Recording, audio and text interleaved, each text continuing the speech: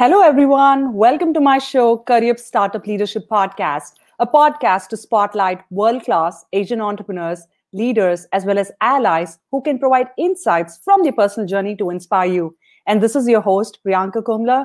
And today I'm super excited to be here with our 66th episode of Career Startup Leadership Podcast. And you know what? I have a special ally whom I'm going to unveil in just a quick moment. And a reminder to subscribe to us by following me, Priyanka Kumla, as well as a Career Startup Leadership Podcast page on LinkedIn for your LinkedIn Live notifications. We're also on YouTube, Twitter, and your favorite podcast streaming platforms. So follow us, subscribe to us, and hit a like, and please review and rate us on any of the podcast streaming platforms as well to help us understand how this podcast is continuing to inspire you to be a best version of yourself. All right, without further ado, I have a fantastic guest on our episode today who thinks that money management could be fun, entertaining, and simple. And my ally on this episode has helped thousands of millennials work their way out of financial despair. So we're going to talk about a lot of interesting things. And here we go. Rachel Richards, the finance guru. Priyanka, how are you? I'm super excited to have you on the show, Rachel. Welcome again. Thank you so much. Thanks for having me. Absolutely. And a quick shout out to our common connection, Naga Subramanya, who is also a podcaster and a mutual connection of ours who introduced me to this fabulous guest. So thank you, Naga, whenever you're hearing this. All right, Rachel, let's get started on your work, the kind of amazing, impressive portfolio that you have. But more importantly, you as a person, Rachel as a person, because I've always looked at you in awe in terms of how you've retired at a very young age and are living the dream of your life. So I hope this episode can inspire a lot of us to build on that dream and actually take actions, maybe little baby steps to make things happen. Yeah, for sure. I was inspired at a pretty young age to start learning about finance. I grew up actually in a really wealthy county in Kentucky. And just to give you some context, some of the kids in my high school got brand new BMW convertibles when they turned 16. And my family was not operating that way at all. I mean, we were always on a strict budget. We weren't going on, family trips necessarily, anything like that. So at a young age, I felt like I didn't fit in from a financial perspective. And that's not the way you want to feel in middle school and in high school. So I remember thinking to myself that I didn't want to end up like everyone struggling with money. I didn't want to have to operate on a strict budget for the rest of my life or borrow money from family and friends to make it to my next paycheck. I wanted to be different. And I realized that what I did then could either set me up for wealth or for poverty. So that's when I started to take things seriously, learn everything I could about finance. I've always been an avid reader. So I started reading books like Millionaire Next Door, Rich Dad, Poor Dad, Total Money Makeover, and really started educating myself on money management. That's pretty awesome. And look, here you are today. Outside of the material possessions, it's like the inner happiness that you have, which I can see on your face, reflects on your journey. Oh, I'm so happy. I never imagined I would be retired at such a young age. I thought it would be longer. It was always my goal to retire, become financially independent, but I just never thought it would happen so fast. And it's great being in a position financially where I can spend time, A, doing what I love, and B, figuring out how to give back and continue to make an impact on other people. That's pretty cool. And just a quick reminder to our live listeners who are tuning in on several different platforms to drop in a quick hello and where you're tuning in from, as well as if you have a question on financial management or anything that you would love to hear from Rachel Richards herself. So Rachel, tell me this, at the age of 27, you quit your corporate job and you retired. And today you are making a passive income of almost $15,000. What's the secret behind the success?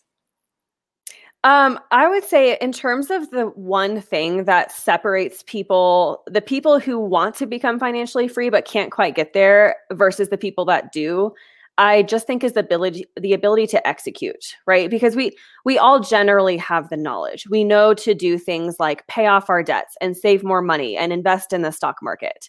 So why don't we actually do it? It's because of things like self-discipline. Self-discipline is hard. And then privilege, not everyone has the same opportunities in life, and that can hold us back as well.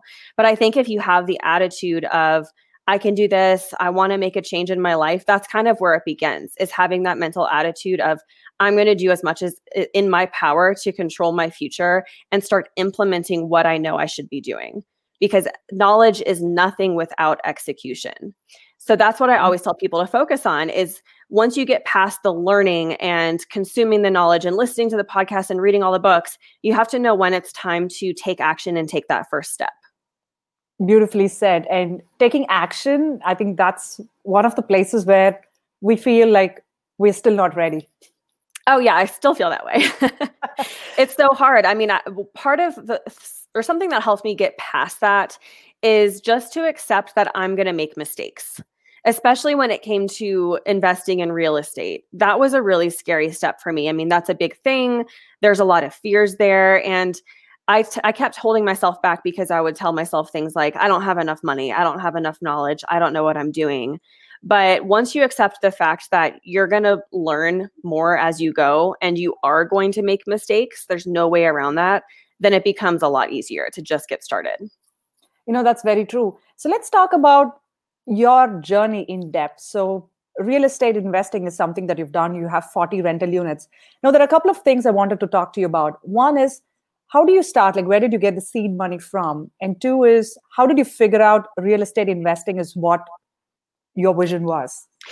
My vision started actually after reading Rich Dad, Poor Dad. It was the first time I'd been turned on to real estate investing. And I thought to myself, okay, this is it. This is the road to financial independence. I'm just going to do this. I didn't know there were all these other ways to build passive income, but I do now. And in terms of how my husband and I got started, so we had a lot going for us. First of all, we both graduated from college without debt. I paid my way through school selling Cutco cutlery. Have you heard of Cutco knives by any chance? Help us understand more. They're like American-made, high-quality knives. So I did that sales job to pay my way through school and graduated debt-free. And my husband is a veteran, so he used his military benefits to pay for school. So that was obviously a huge advantage. Even though I never made six figures and I only was making $36,000 after graduating, I still found a way to save half of my income because I didn't have debt. So that was really helpful for us. Also, we were investing in Louisville, Kentucky, which is a really great place to invest. It's not like New York or, parts of DC or California where housing prices are super, super expensive. Anywhere in the Midwest where housing prices are cheap is a great place to invest. So our money went a lot further. The first duplex we found was $100,000. That's what it was listed for. So by then, my husband and I had saved $10,000 each, and we kind of combined that to get to our 20% down payment. That's pretty cool. And what happened? How did you end up from 1 to 40 rental units? Yes, we scaled very quickly. So before we even invested, we were saving aggressively. And then after we bought that first duplex, we were saving 100% of that cash flow to reinvest. So our savings was starting to increase more and more. But I think the key factor that helped us scale so quickly is the fact that I had my real estate license. So I had my license. It wasn't for the purpose of helping clients or buying and selling houses for clients. It was only for my own purposes as a real estate investor. So I would represent myself as the buyer's agent on all of our transactions. Basically, we would fully deplete our savings to purchase a house. And then I would immediately get a commission check back for thousands of dollars. I mean, sometimes $5,000 or $10,000 or $12,000. And that would kickstart the down payment for the next property. So that's how we went from 0 to something like 38 or 39 doors in under 3 years. And where are your other rental units located? Is it across the US? No, they're actually all in Louisville, Kentucky. So that's where I had lived before moving to Colorado. We moved out here to Colorado earlier this year. One thing that you feel is when you're scaling, have you ever looked back and thought, maybe I scaled quickly or I should have scaled more quickly? I think we could have started sooner. I don't know if we could have scaled more quickly, but we definitely could have started sooner. A lot of people think that to start investing in real estate, you have to have a lot of money. And I've actually found that's not true. There are ways you can get started with a lot less money than we had. And if I knew then what I know now, I would have gotten started when I was, 18 or 19 instead of 24. But 2 ways you can start investing sooner. Number 1 is house hacking. So, with a normal investment property, lenders require you to put 20 to 25% down no matter what, because they see it as riskier and there's no way to get around that. When you house hack, that means that you're going to buy the property and live in it as your primary residence. So you can either buy the property, live in it, fix it up if it needs, renovating, and then sell it for a profit. Or you can buy a multifamily property that has more than one unit and then live in one unit and rent out the others, which will sometimes offset your entire mortgage payment. So those are the two ways to house hack. And what's so cool about that is that because you're living in it as your primary residence, you don't have to put the 20 to 25% down. If you're a first-time home buyer, you can qualify for an FHA loan, get 3.5% down. Even if you can qualify for a conventional loan, sometimes you can put as little as 5 or 10 or 15% down. So that means you need a lot less money up front to buy the property. So that's one way. And then the second way, which if I had to start all over with $0 to my name, this is what I would do. The second way is called wholesaling. So finding a deal is the hardest part. Finding a really good opportunity is the hardest part.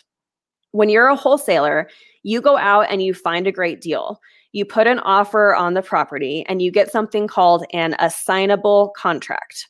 You then take that contract and you can sell it to other investors who want to purchase the property and who have the money to follow through. So you're kind of acting as the middleman. And finding the deals is the hardest part. So investors will pay you to go do that hard work for them. I've seen wholesalers make 10, 15, 20 grand per deal by doing this. So it would only take you a few deals to have enough money saved. Plus, you're learning so much as you go. And I think that's the way that anyone can truly get started without having money at all. You bring up a very good point, because we are always looking at, having that financial capability in order to start a new venture. But here are some, potential ways you can creatively work around those. Yeah. And I just didn't know that back then. And I'm hoping that, by kind of spreading that and educating people on that, somebody else can hear it and be like, oh, wow, and I can get started now. I actually don't need money. That's very true. Now, tell us this, with COVID, how has the rental business been impacted? Yes, I'm glad you asked. It's definitely been impacted. I feel like pre-COVID, we all had this belief that having a full-time salary job equates to job security and income security. But if you're 100% dependent on a single source of income, there's nothing secure about that. What happens if you lose your job? You get laid off, your hours get cut. And unfortunately, we've seen that this year more than ever with coronavirus. So that is when I talk about the concept of income diversification.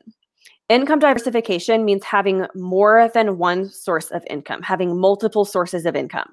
That way, when one income stream is impacted, you still have other income streams to keep you afloat. So my rentals are the perfect example of this, because we were definitely impacted by COVID this year. In a normal month, we were making anywhere from $8,000 to $10,000 per month in profit just from the rentals. In April of this year, we only made $1,000 in profit from the rentals. So that is an enormous decrease. That's like a 90% loss of profits. And the way I saw it at the time was, there are some landlords that are doing better than me. There are some landlords that are doing a lot worse than I am. But if I just break even for a few months, I will be happy with that. And the only reason I wasn't in a total panic at that time is because we have other passive income streams keeping us afloat. We have the book royalties and our Fundrise investments and my online course. So because we have the income diversification, we weren't operating out of a place of panic and desperation during that time. And I think that is the best way to safeguard your finances. I love the idea of diversifying your income streams. That's what Warren Buffett always says, right? You want to diversify your portfolio so you don't sink with putting all your eggs in one basket. Exactly. And I think when we normally talk about diversification, it's about our stock portfolio. And yes, you should diversify that. But I think it's really interesting to think about how to diversify your income sources as well. That's very true. Now, tell me this, as an entrepreneur, a young entrepreneur, how does this take a toll on your mental health? Because you're always in a constant thinking and creative mode. You're on the go to scale your business. Tell us about how this affects you from a mental health standpoint. Yeah, I'm super glad you asked that, Priyanka, because I don't think we talk about mental health enough. And I think as entrepreneurs, it can be incredibly hard to have boundaries, right? If you go from working a corporate job, you're going in from 9 to 5, and that's when your workday starts and ends. When you're an entrepreneur or working for yourself or working from home, it's hard to have those clear boundaries when you're not going into an office and leaving. Plus, I'm just a workaholic because I love what I do. I could work 12 hours on my book business and teaching people about finance. And then I would be like, man, that was such a great day. The problem is if I do that over and over again, that's unsustainable. And that's very damaging to my mental health in the long run. And that's actually a really hard lesson I had to learn about 2 years ago. I started feeling very burnt out. I started feeling, I dealt with anxiety, which then led into depression. And the biggest feeling for me at the time was this lack of control. I felt like I didn't have any control over my time or over my life. It was very helpless and hopeless. And I wouldn't wish that upon anybody. I mean, it was a very dark place to be in. But I did get help. I saw a therapist. I started doing some morning routines that really helped me, like meditation and journaling and gratitude. There were a lot of things that I realized I could do to help me have a more positive mindset and feel in control again. And at the end of the day, I'm still grateful for that experience because I learned some really important lessons. When we start out as entrepreneurs, I feel like a lot of the advice that we're given is to say yes to every opportunity that comes our way, right? And I agree with that when you're starting out. If you're starting up your business, yes, you need to hustle and get your name out there. But there will come a time that if you continue to follow that advice, that will really hurt you. And that's what happened to me, is that my calendar filled up with everyone else's priorities but my own. I realized I had to say no more often, and that the power of saying no was incredibly important to my business and my mental health. And now I have a lot better boundaries. I'm in a much more healthy and happy place because of it. That's such an incredible transformation. And mostly people see at your success, Rachel, they look at you as a finance guru, best-selling author. But behind the scenes, there's a lot of transformation that happens, the internal struggles that you have to be what you are, the public persona that you are. Yes, and it's still something I deal with. I still struggle with wanting to help every single person, but even if I could multiply myself by 100, I couldn't do that. So it's just this fine balance of making sure I'm taking care of myself while doing the things I love, while helping people. That's awesome. So tell us a little bit about your book. You just released the second edition with a foreword from Paula Rand. So pretty impressive stuff. Can you give us a sneak peek of Yes. So this is Money Honey second edition with a foreword by Paula Pant. It's an Amazon bestseller. I wrote Money Honey because I'm a former financial advisor. And after college, all of my family and friends would come to me for financial advice, which was great because that's what I love to do. However, I began to wonder, well, why aren't they reading books or learning on their own? And then I realized, oh yeah, that's because personal finance is boring, right? For most people, it's intimidating, it's complex, it's dry. So no wonder people don't like to learn about it. So I thought to myself, well, how can I make the topic sassy and fun and simple? And that's where the idea for Money Honey came from. So it's really a book that approaches money in a fun way. And I think that's why it's really resonated so well with female millennials. It did better than I ever expected. It took off. I've sold over 20,000 copies and I have over 700 reviews on Amazon now. Hey, that's pretty cool. And, it's always nice where you're distilling this valuable, candid information in an easy to consume format. So thank you for sharing that wealth of knowledge with us. Yes, for sure. And thank you for helping me. Awesome. So tell us this, money management isn't always a fun topic, especially for millennials. What advice would you have for somebody who's just graduated out of school or is now into their first job? How should we look at money management? If someone's just starting out, the first thing I would tell them to do is track their expenses. This will be one of the most eye-opening things that you can do. And once you see where your money is going, it will be very obvious where to cut back. For example, and I feel like I shouldn't be admitting this because I'm supposed to be a finance guru, but the first month my husband and I did this, we realized we were spending over $900 per month on groceries. like just groceries for 2 people, not even eating out at restaurants. So I was like, oh my gosh, that is more than some people are paying for their mortgage or their rent payment. So clearly that was a huge opportunity for us to cut back. But like I said, once you do that, it will be very clear. And I think when it comes to budgeting, I know we see it as this very dreaded topic, this very dreaded word. I think that sometimes the downfall with budgeting is that we're too unrealistic. We are too strict with budgeting. So I always encourage people to just make minor tweaks each week. Instead of going from spending a ton to then you're going to be super, super strict, don't go cold turkey like that. Just make minor tweaks each week, and it can be a gradual thing, a work in progress. I love this quote by Dave Ramsey. He said, "A budget is simply telling your money where to go instead of wondering where it went." That's a nice way of proactively managing money, in small ways as well. What advice would you have in terms of creating more revenue streams? Because if people are looking at a standard 9 to 5 job, there are certain essential expenses that are going to happen, be it your rent, groceries, for your basic needs, your electricity. How do we create more revenue streams so you can live a much more healthier, happier life as well? Yeah, and I'm glad you asked that, because I think it's more important to focus on increasing your income rather than decreasing your expenses. When you decrease your expenses, I mean, obviously you should. We all need to live within our means, but it's also limited. There's only so much you can do. And typically decreasing your expenses means you have to reduce your quality of life in some way. That means maybe you're not going out to eat at restaurants, or you're not having as much fun doing social events. So I've always preferred increasing your income because there's no cap on how much money you can make. And that means that you can afford to live a more luxurious lifestyle if you want. So what I would say is to consider passive income as a great way to increase your income. So what is passive income? It is money that is earned with little to no ongoing work. Now, I know it sounds too good to be true, but it's not. And it's definitely no get rich quick scheme. This isn't like a MLM or like a scam or anything. This takes some serious time or money to create. But the epiphany I had several years ago is that once your passive income exceeds your living expenses, you're retired, you're financially independent. And I always thought it would be easier to generate $5,000 or $6,000 or $8,000 a month in passive income rather than trying to save up, $1 or $2 million by the time I'm 65. So that's what I always tried to do, and that's what I favored. And I truly think that anyone at any age on any income can work on generating passive income and retire early. That's amazing. So you have a couple of revenue streams you've built for yourself, be it through your book, your course, and through the rental units. What else are you thinking to increase your cap?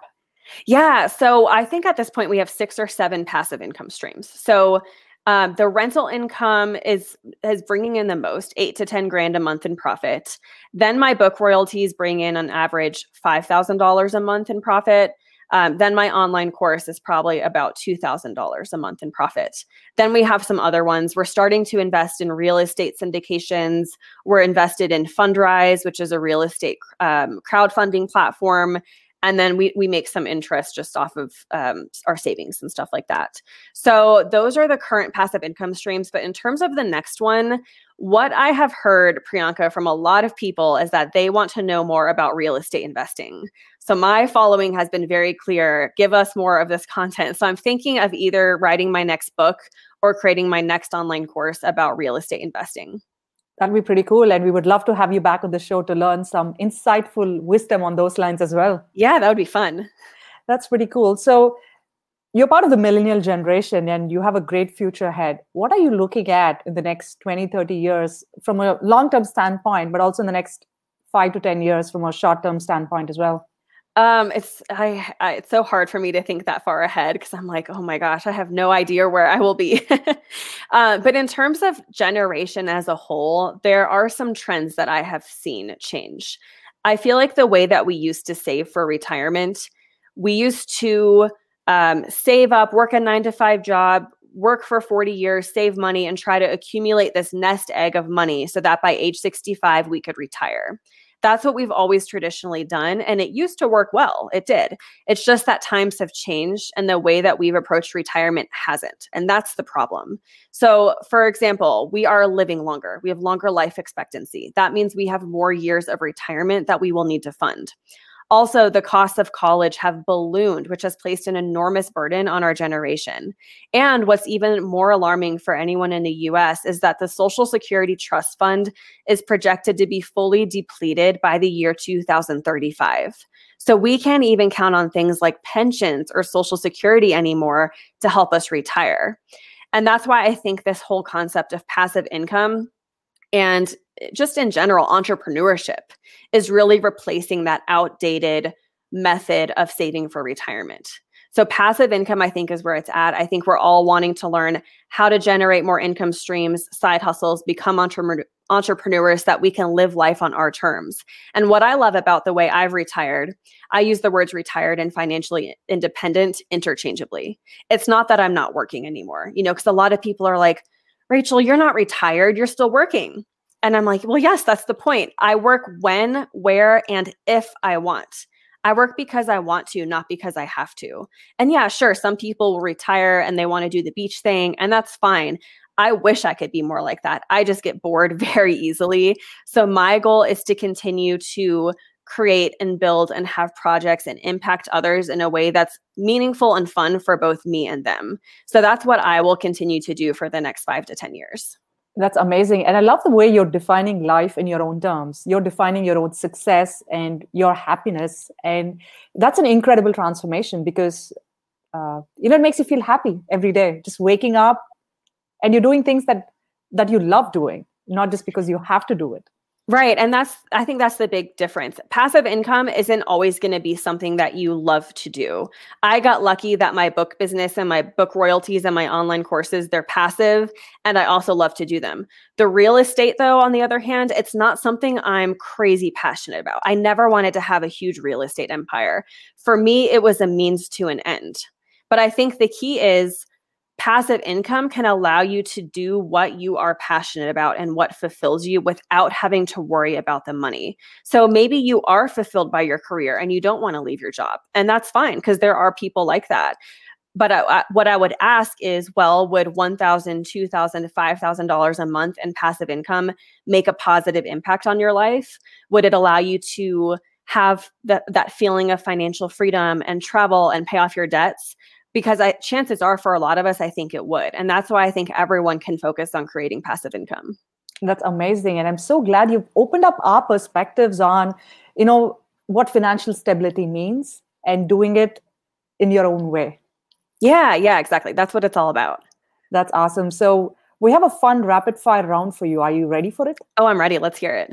So you tell us the first thing that comes to your mind when I say the following: learning Italian. Fun and lifelong dream. Hiking. Oh my gosh, I'm obsessed with hiking. It's like my form of meditation. What does happiness mean to you?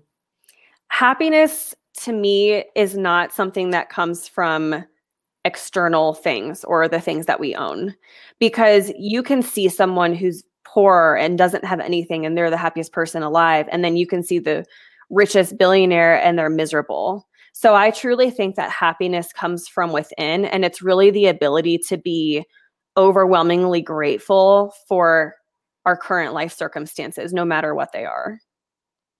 That's a very philosophical way of looking at things at such a young age. Thank you. What does success mean to Rachel? What was that one? What does success mean to you? I think success and happiness goes hand in hand. I mean, I wouldn't view myself as successful unless I found a way to be happy. And this has been a challenge for me because I have always had these fears of not having enough money just because I grew up feeling that way. And so for me, it's always been like, okay, well, I want to get to the next milestone. I want to make this amount in income, or I want to have this much in net worth. And it's this struggle of realizing, Rachel, you're successful. You can be happy with what you have. And I definitely am. So I constantly have to kind of walk that fine balance and realize success doesn't come with the next milestone. It comes with being happy with what I have. That's a very incredible way of looking at it. And I'm so glad you've been very open about, the income streams, as well as how your upbringing has been crucial in terms of your vision about how life needs to be. Thank you. I appreciate it. This was a fun conversation. Awesome. So how does your family look at your success? They have always been very supportive. I actually, when I was gearing up to quit my job last year, I was pretty scared about what people would think. I don't know why in hindsight, but at the time, I was walking away from a lucrative corporate finance career. So I didn't know if my family and friends were going to be like, Rachel, what do you think you're doing? You're crazy to leave your job. But instead, they really, they were the opposite of that. They were so happy for me. They were so supportive. And that really made me realize that a lot of the fears we create are our own projections. They're what we think other people are going to think. It's not actually reality.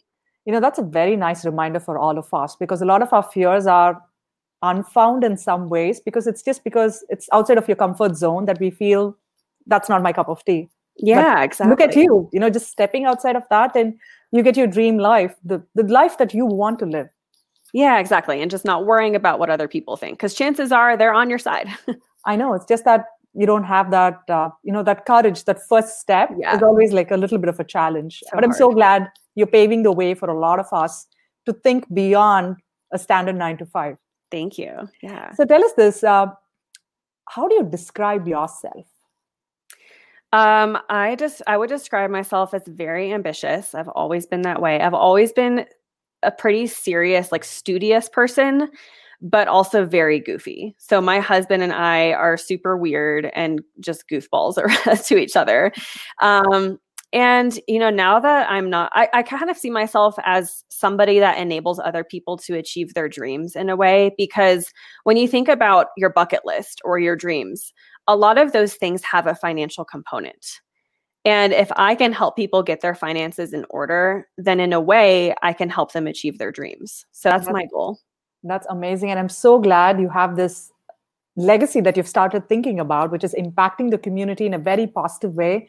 And I feel really great talking to you, Rachel, because you've really helped us understand that financial wealth management is something that everybody could do. And it's not like you don't have to be a specific expert in that topic. You can start small, and look at you. You're such an inspiration for all of us. Thank you. I appreciate your kind words. That's so nice. That's awesome. So we've come to the end of the episode. So do you have any parting thoughts about what you've shared so far on our podcast? I just would encourage anybody listening to get started. One thing I would like to leave everyone with is this quote by Zig Ziglar. He said, "You don't have to be great to start, but you have to start to be great." And what I'd like to add, Priyanka, is that the Curry Up Startup Leadership Podcast is absolutely amazing. You are a wonderful host. Can't say enough great things about you. And having me on as a white ally, I'm truly honored. The work that you're doing and representing women of color and getting more Asian voices out there, that's absolutely incredible work. And I support you wholeheartedly. Thank you so much. Thanks for those kind words. And, especially for the Asian community, it's always nice to understand what kind of opportunities exist. When you come, especially from a different country, you're setting up your career, your home, and your life here. It's nice to just look at how we traditionally have grown up in a certain mindset and what the land of opportunities can lead you to. Oh, I love that.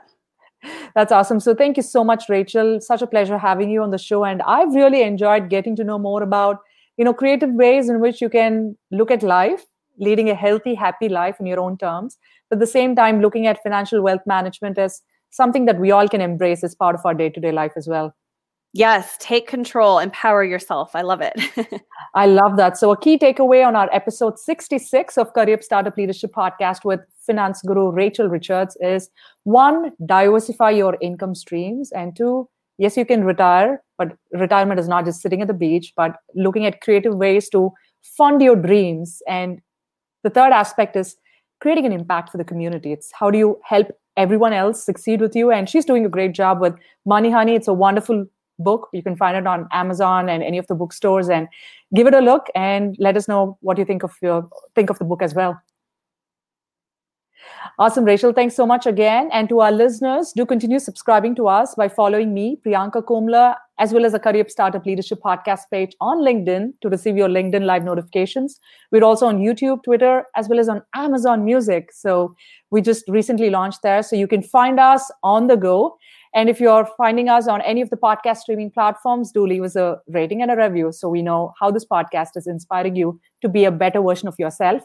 And tomorrow at noon Eastern, we have a wonderful guest on our 67th episode, who's Reena Singh, who's a resilience expert. So we're going to talk all things about money as we did today. And tomorrow it's going to be about how do we create a resilient version of yourself so you can enjoy life to the fullest. So catch us there. And until then, it's your host, Priyanka Komla, signing off. And we have an acknowledgement from one of our guests, which I wanted to share with you. Crystal Christie says, this was great. Oh, thank you, Crystal. This was a lot of fun for me too. This was great. Thank you so much again, Priyanka, for having me. Awesome. Thank you so much. And thanks, Crystal. And thanks, Rachel. Such a wonderful conversation. And I wish you all the very best, Rachel, in your upcoming endeavors as well. And we look forward to supporting you whenever that new online course or that book on real estate investing is going to come about. Awesome. Thanks, guys.